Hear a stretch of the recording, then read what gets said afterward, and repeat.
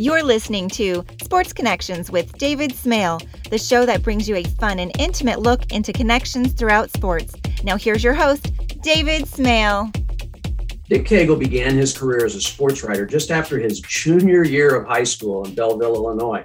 After getting his degree in journalism from the University of Missouri, he worked at several different newspapers, covering his first World Series in 1964 when the Cardinals played the New York Yankees.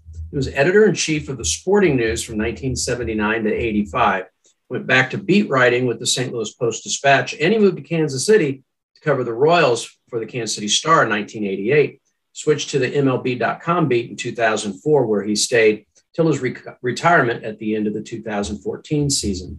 Cagle was named the 2021 recipient of the J.G. Taylor Spink Award, later renamed the Baseball Writers Association of America Career Excellence Award. It's given annually to recipients honored during ceremonies at the National Baseball Hall of Fame in Cooperstown, New York. Dick is a Hall of Fame person as well as a Hall of Fame writer. Dick, welcome to Sports Connections. Thank you, David. Glad to be here. So let's talk first about the Hall of Fame. I got a chance to go there a number of years ago. Still one of my all-time favorite things to do. You went twice this year. You went once to receive your award early in the summer, and then you went again in September for the induction of the class of 2021. What does it feel like to be a Hall of Famer? Well, it feels kind of unreal, really, because as my bride Betty said, it's kind of like being in a movie. It doesn't seem real for a while until you get home, and you're surrounded by all these Hall of Famers and important people, and so on and so forth. And the Hall of Fame just does a first-class job. I mean, they're a first-rate organization run by Jane Forbes Clark, and we had a great time. I got a rare doubleheader, David, because we got to go in July for the award that I got, and then they invited us back for the big show with Ted Simmons, Marvin Miller, Larry Walker, and Derek Jeter, which was, of course, a big deal. And unfortunately, with the pandemic still hanging on and that kind of thing, the crowd wasn't nearly as big as it probably would have been had there been no restrictions. But Derek Jeter was, of course, a very popular guy there in New York. And oh, sure. I think they had about, I think the estimates were 25,000 people, something like that. But the record, I think, was 83,000 in 2007. That was when Cal Ripken Jr. and Tony Gwynn went in. Yeah. Along with Denny Matthews, of course. Yep. I think he and the sports writer Rick Hummel were the big draws there. I don't know. Yeah. I'm sure Denny will tell you it was him rather than Ripken and Gwynn. Yeah, but I if you let me digress for just a minute, I had a nice visit with Ted Simmons. Of course, I covered Ted when he was with the Cardinals in the 1970s when I was at the Post-Dispatch in St. Louis, and there I reminded him of a great story. During spring training in 1978, the Cardinals and the Phillies decided to go to the Dominican Republic and play three exhibition games. But during a game with the Phillies deep in the island, I'm talking about the Dominican Republic in the San Francisco de Macorís, the game was down there and they were playing, and the crowd was excited, but the manager, Vern Rapp, decided to take four of his starting Cardinals out of the game, send them back with a car back to Santo Domingo, the hotel, till you rest up for the next afternoon's game. But so I rode the team bus that night after the game was over. So we're going along this dark Dominican Republic highway. This is 1978, and by the side of the road, we spotted four players in Cardinal uniforms hitchhiking next to a broken down town. It was Ted Simmons, Lou Brock, another Hall of Famer, Keith Hernandez, Gary Templeton, the shortstop, and well, we the bus did stop and pick him up and take him back. But I told Simmons, he reminded Simmons about that, and he said, "Oh yeah," he said, "when I heard the engine in that car rattling away, I knew we were in trouble." That's a Cardinal story, but yeah, no, I appreciate you sharing that. Now, between times with the Post-Dispatch, you work for you were the managing editor or editor-in-chief rather of the Sporting News. How cool was it to receive the J.G. Taylor Spink Award, which was named after the founder of the Sporting News? Well, that was very interesting because I never knew Mr. Spink himself. I knew his son, C.C. Johnson Spink. They were big on initials, by the way, in the Spink family.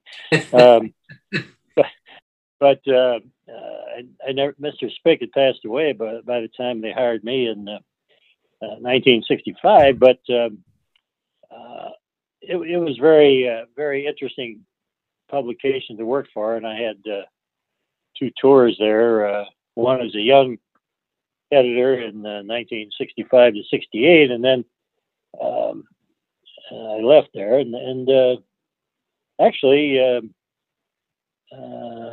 ended up working for the Post-Dispatch and Sporting News again as the editor-in-chief, and then a columnist for the St. Louis Gold Democrat. So I covered the waterfront there and along the Mississippi River pretty well. There you go. Now, you've basically spent your whole career covering baseball. Has baseball always been your first love? Oh, yeah. When I grew up in the 1940s, 50s, we played every day of the summer as kids. We kept up on the players' stats and followed the teams. Basically, the Cardinals there in Belleville, Illinois, which was, right across the river. And we were just caught up in baseball. And of course, there weren't as many major league players or teams to keep up with in those days. There were only 16 teams, including 8 in the National League, which we concentrated on. And of course, the Browns were there for a while until they moved to Baltimore. But even when it rained, we'd go in my friends' houses and we'd play all-star baseball, with a little spinning thing, and you had each player, and you probably played that. Ethan Allen's all-star baseball game, but we were consumed by baseball, and it just seemed to stay with me. I always loved to play. I loved to coach kids, and later on, I managed a Sunday league team for men, and but I was always connected with baseball somehow. It's always been, part of me. How did you get involved in journalism? I kind of chuckled when I read the introduction that you were still, I guess, finishing up your junior year of high school and you became a professional journalist. How did that happen? Yeah, that was kind of odd because I think it was early in the summer after my junior year, and I had been sports editor at junior high school there at Belleville. And I was a sports editor of the High News, we called it, at Belleville Township High School. And I think I was working part-time at the swimming pool, checking people in and so on and so forth in Belleville. And one morning, typically, I was sleeping late I was a teenage kid, 16 years old, sleeping late on a Saturday morning, as I recall. And my mom woke me up and said, "Hey, Mr. Adam from the News Democrat wants to talk to you." I jumped up and talked to Joe Adam, but to capsulize the story, they had lost their sports writer. In those days, the News Democrat had one sports writer, and they needed somebody in a hurry. So they called Miss Josem, my journalism teacher and the advisor for the student newspaper there at the high school. And she recommended me. I was just a skinny kid with thick glasses, but I did know how to type. So you may not have been able to write, but you could type. Huh? Anyway, they put me to work that summer, and apparently I did okay. But I was the one-man sports staff there. I'd go to work, and they kept me on during my senior year. They arranged with the high school to let me work at the newspaper in the morning downtown, and then I'd get a bus or catch a ride out to the high school out on Main Street and go to school in the afternoon. And then maybe nights I'd go out and cover a football game or basketball game or whatever was going on. So, yeah, that's how I got into it. And then, of course, I went to the University of Missouri, which has a great school of journalism, and that worked out pretty well too. What was it like to cover your very first World Series that just happened to involve your beloved Cardinals? Yeah, it kind of happened by chance, David, because at the time I was working for the Granite City, Illinois Press Record, which came out twice a week. But it was Granite City, Illinois was Dal Maxville's hometown.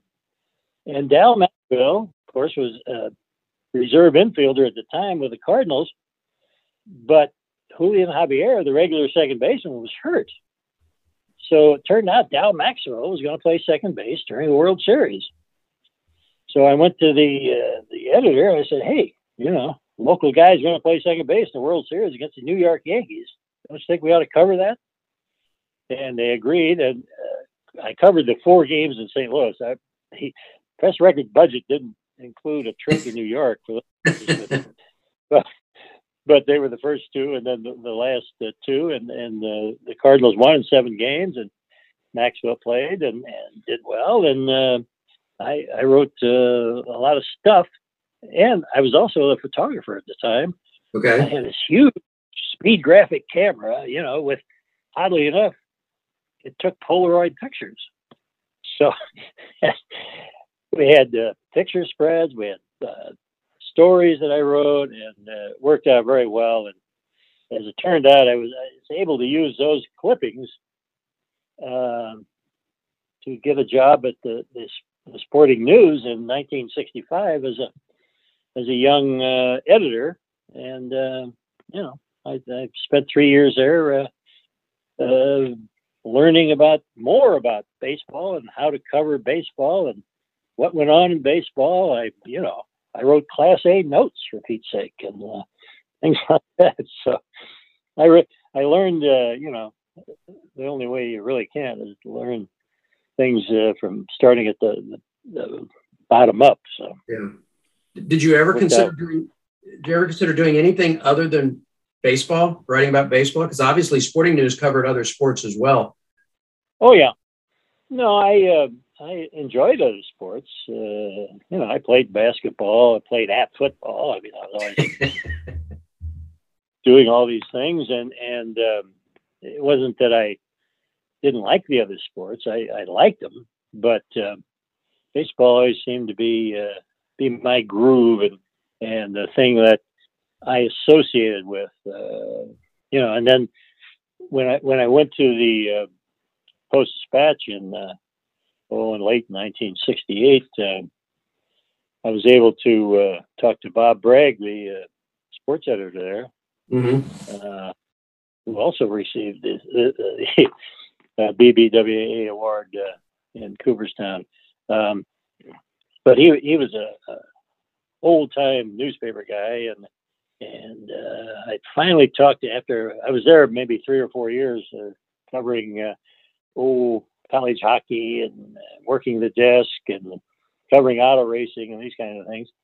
I was able to convince him to let me at least cover some Cardinals games and learn from Neil Russo and Ed Wilkes, who were 2 fine writers for the Post-Dispatch, and learn how to cover baseball on an everyday basis from guys who had done it for quite a while. And I liked it, and ended up as the everyday beat writer. And but then, as fate would have it, the Post-Dispatch decided I'd make a great executive sports editor. In other words, run the department, not necessarily write a column, but run the department. And so I started doing that, and when that happened, C.C. Johnson Spink over to Sporting News read that and decided, I need a new managing editor, new editor-in-chief over here. So, so I heard from them, and they hired me in at the end of 1979, I guess, to take over the Sporting News, which, of course, at that time was known as the Bible of baseball. Yeah, yeah. You talked about early career. I mean, born across the river in Illinois, working. Go ahead. Well,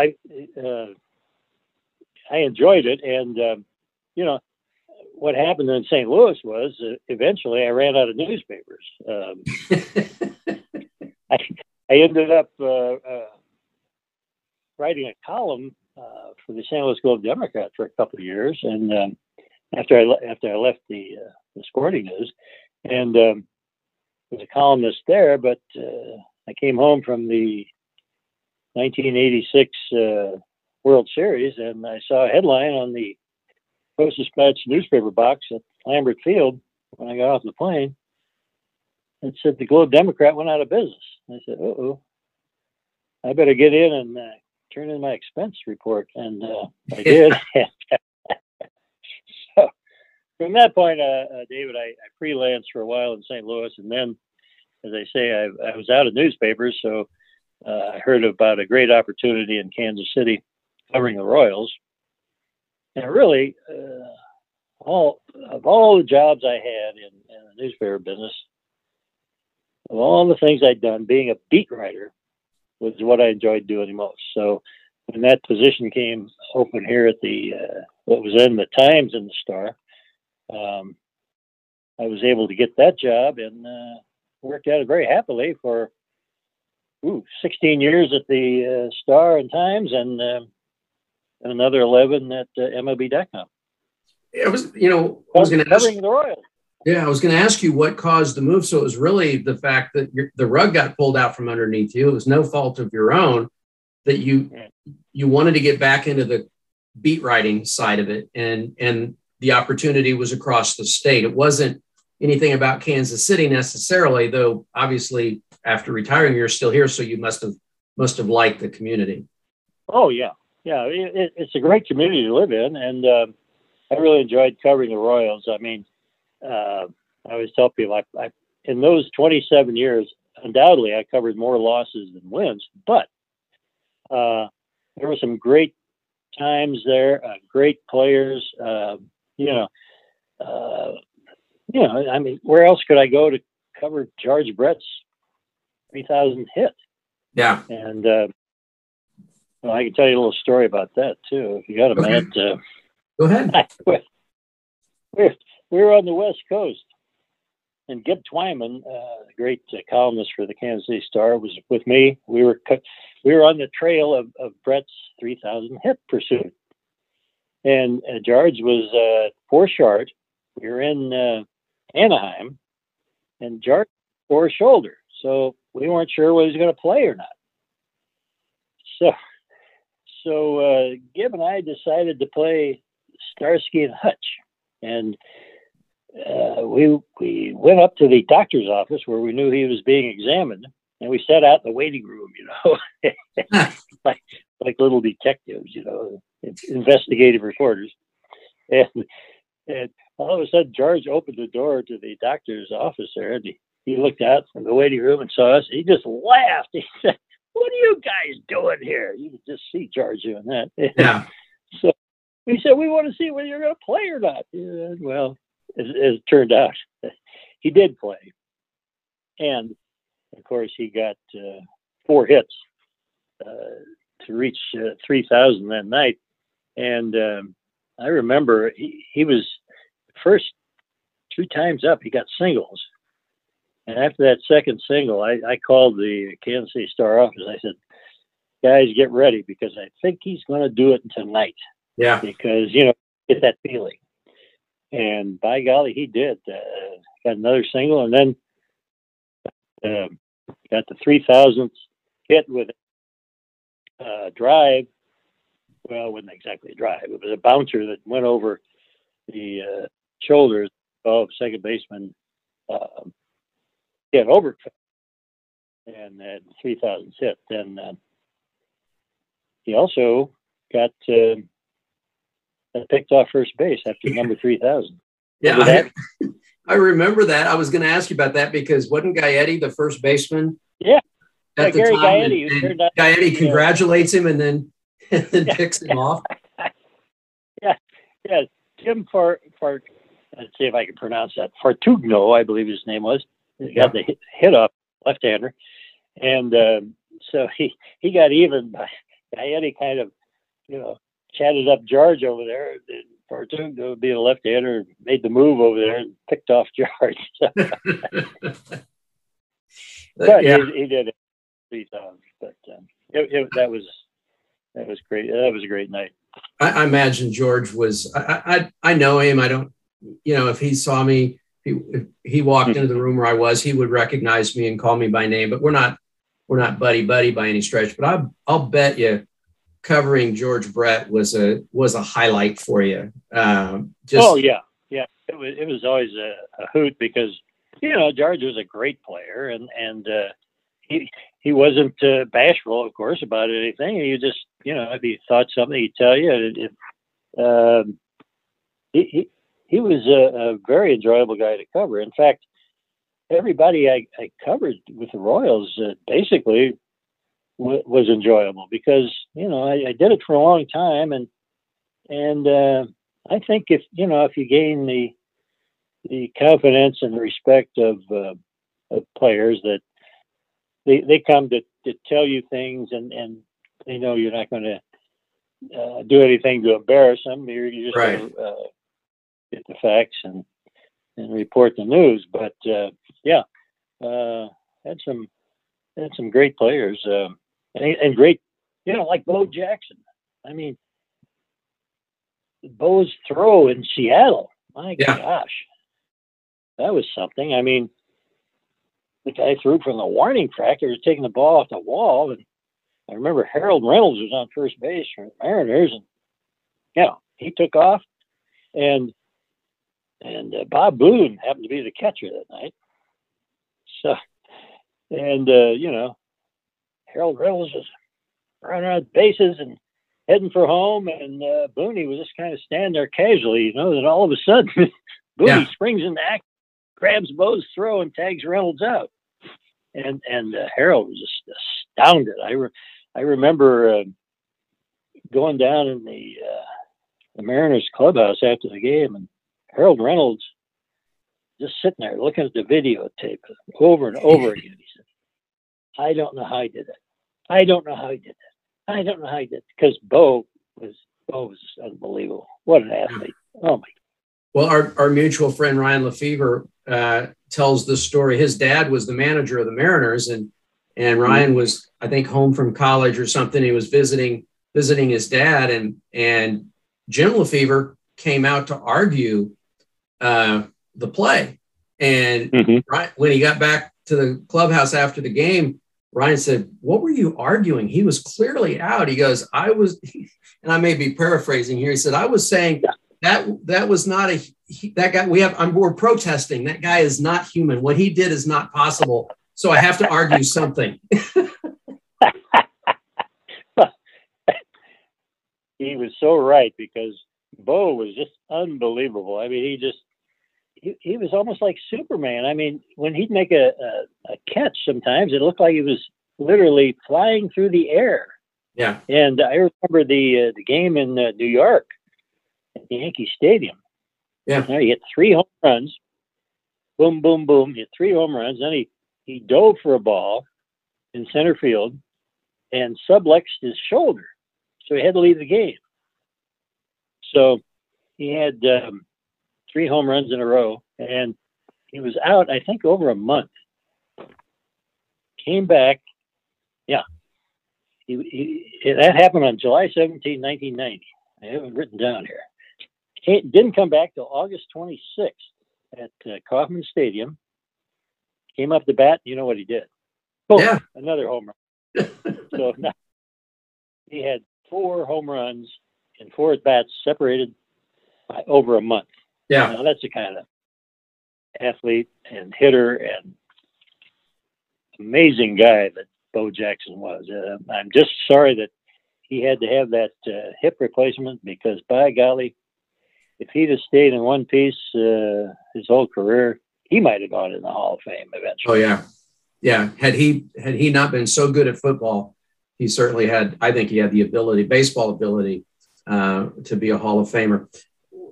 Other than the baseball side of it, and I think you understand where I'm going with this. Who are some of the favorite ball players to cover in your career? Well, there were a lot of them, and you hate to single out anybody, but we had some guys who developed as, rather close friends, family friends, like Mike Sweeney. Yeah. Frank White, Carlos Beltran. Yeah. Carlos Febles, Eric Hosmer, Alcides Escobar, Salvador Perez, Adalberto Mondesi, and God rest his soul, Jordano Ventura. They were all good friends, enjoyable to talk to and to cover. And then you had Brett and Bo and Hal McRae, Mike McFarland, Alex Gordon, Willie Wilson, and some pitchers, Mark Gubazab, Brett Saberhagen, Greg Holland was always good.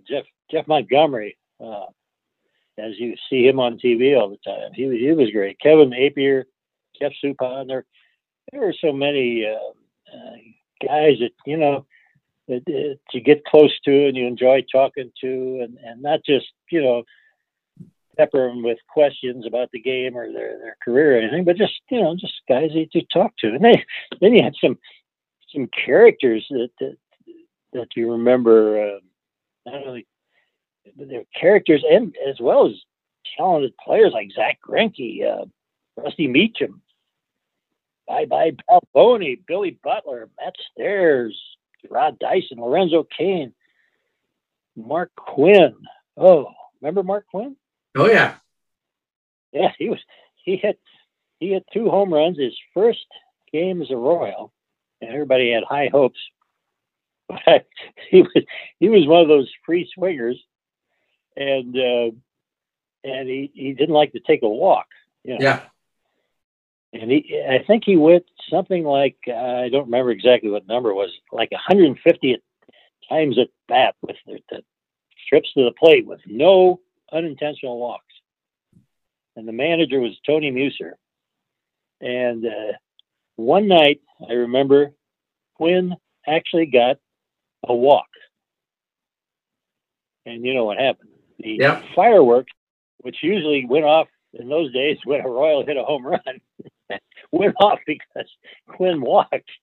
There were fireworks all over the place because Quinn drew a walk. And the suspicion was that Tony Muser might have secretly talked to the fireworks people and arranged to have that in case Quinny ever managed to draw four balls and get a walk.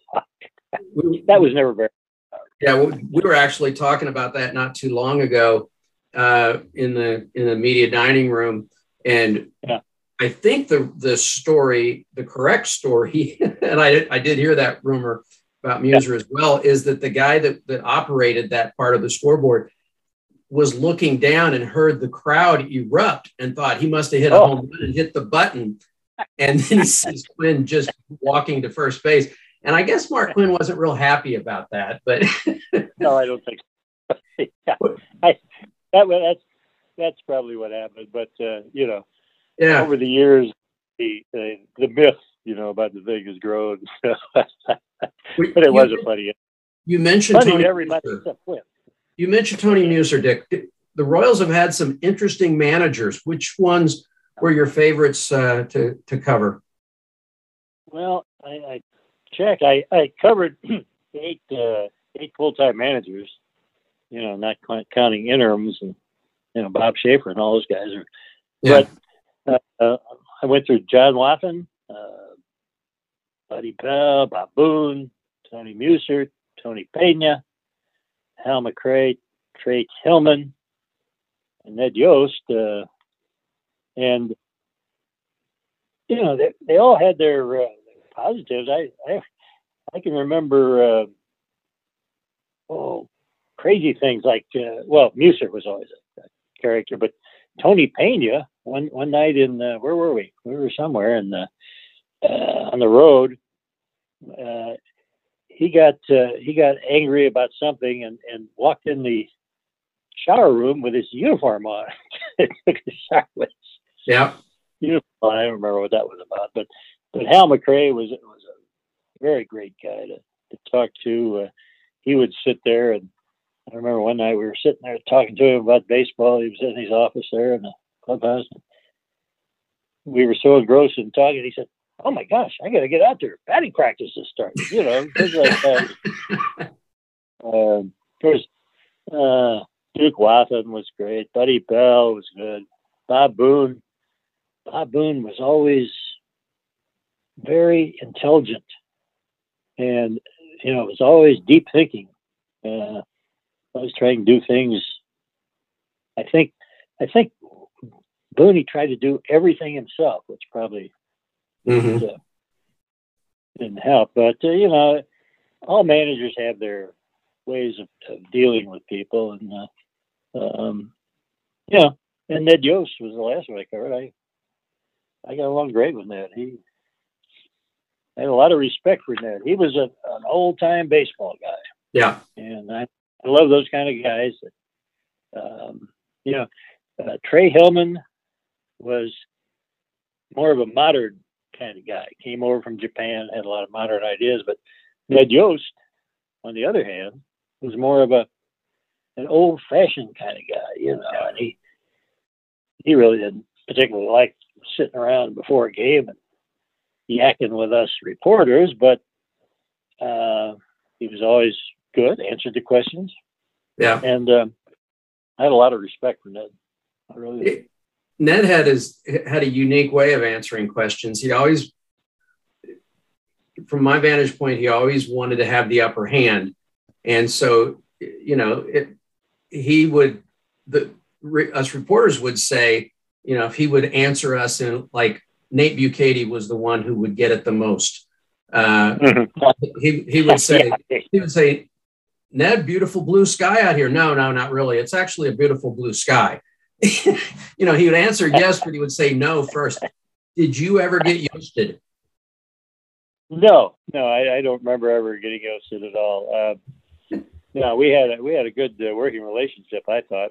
I'm sure he gave me a few zingers over the years, but you know, I just brush him off like I'm sure I maybe gave him a few. I don't remember, but yeah, no, we had great respect for each other. And he told me, I told him one time after he said he was going to leave the job, but I said, "Man, Ned, I really have a lot of respect for you." And he said, "Well, I always had a lot of respect for you."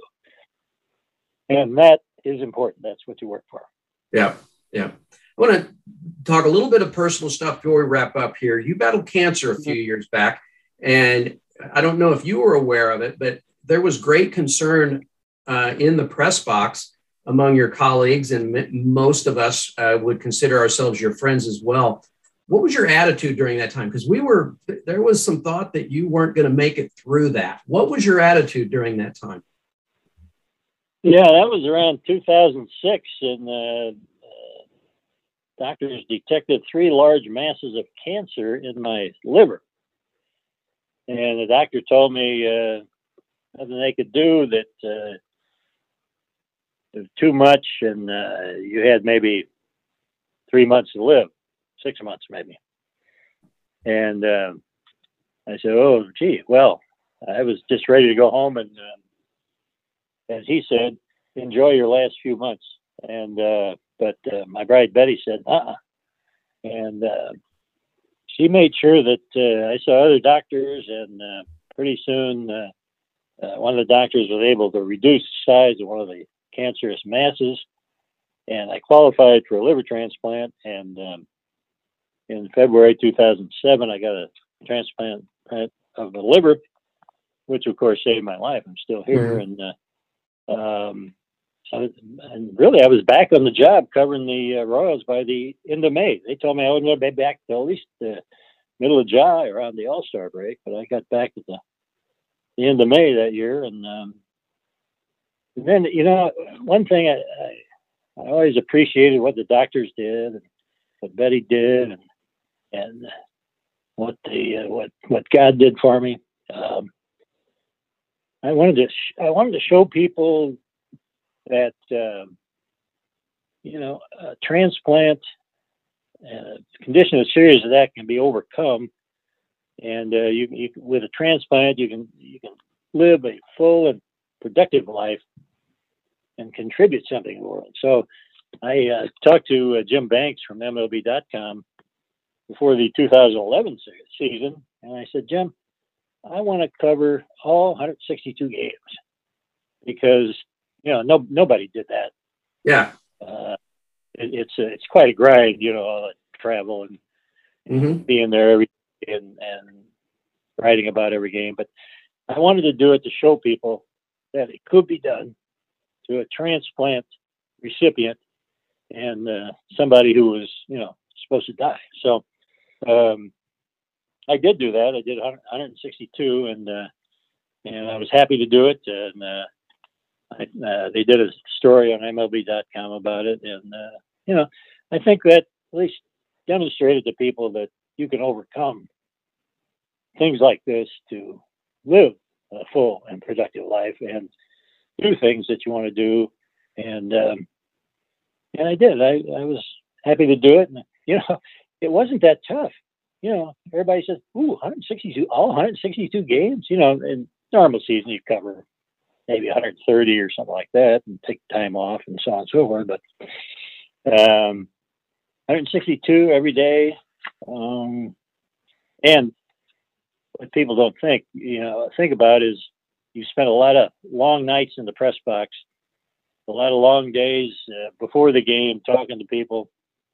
They're long days. They're long nights. You get home at 2 a.m. and things like that. But and a lot of long trips and a lot of waiting around for airplanes and things like that. I didn't travel with the team. I traveled commercial. So sure.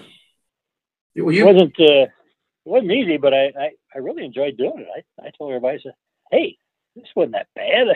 I could do this every year. Yeah. Fun. You probably got tired of me in those early years after the transplant. Every time I'd see you, how you feeling? Well, you were nice to ask. I was feeling great. Let me ask you this, and you kind of alluded to it a little bit, but how did baseball help you get through that recovery time? Oh yeah, because even when you're recovering, you're watching the games on TV or following the game. You know the guys that are playing, the guys that are coaching, the guys that are running the games, and you learn to anticipate things, and that keeps you going. You want to get back. Yeah. And I remember the doctor in not too long after the surgery, and he said, they how are you feeling? Mark it 1 to 10, or something. Yeah. You know how they are. And I'd say, well, I'm feeling pretty good. I'm probably an 8. He said, what do we have to do to get you back to a 10? I said, send me back to the ballpark. Yeah. Okay. I've got to ask you, what keeps you busy? I still see you in the press box, even though you're, quote, retired. What keeps you busy these days? Since the pandemic, I've only been up there, I think, once or twice. I try to stay out of people's way because I know space is limited these days with the pandemic and everything. After I retired,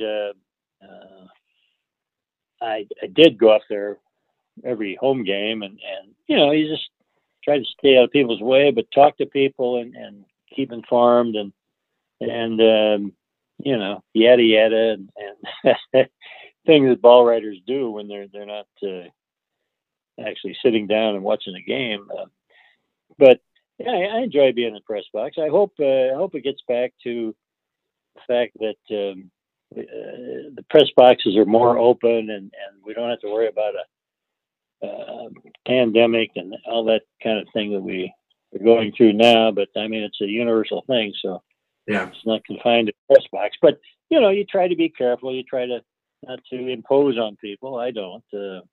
I do have a gold writer's card from the Baseball Writers Association, so I can use that to go basically in any ballpark, I guess, in the country or any press box. But I hate to impose. I like to, get advance notice to anybody I'm going to come and see or so on and so forth. But I enjoy being around the press box. It's always been kind of my second home, and I love it. Now I spend a lot of time at the stands, but I still keep score every game. Yeah. Oh, I'm sure. I've seen, when I'm not at the game and I'll be watching it on TV, as you said, when you're not covering it, you're still watching it. And I've seen many times when they'll show you in the stands and, you're writing something down, and I'm thinking, I bet he's keeping his scorebook. I will tell you this, Dick, that as a fellow writer and somebody who's admired your work for a long time, when you come in there, you're not imposing. You saw the reaction when you were there during a recent series, and you came in and we were all sitting around the table, and it was like, hey, Dick Cagel's here. I mean, that's not a reaction you get if you're imposing on anybody. You are still very welcome in there, and we all look forward to having you back out there on a regular basis. Well, thank you, David. I hope to get out there maybe next year. I'll be able to get out there more often, and that's very nice of you to say that. I appreciate that. All right. I always like to wrap up with this question, and you can answer it in whatever way you want. I get different people even interpreting the question differently, but I always ask the last question: what is your legacy? Well, if I was going to advise young journalists, whether or not they want to be baseball writers, just work hard, be accurate, be courageous, hit your deadline, and remember, when you ask the right questions, you'll get the right answers, and you'll earn the respect that you need to be successful. That's my legacy. There you go. All right, my friend, it's always good to catch up with you. I appreciate the time very much, and you have a great day. Been fun, David. Thank you, and good luck to you, buddy. Thanks for listening to Sports Connections with David Smale. Make sure to subscribe, follow, and rate the show from your favorite podcast platform. You can learn more about David Smale and his work by visiting davidsmalebooks.com. Don't forget to join us weekly for new episodes. Until next time.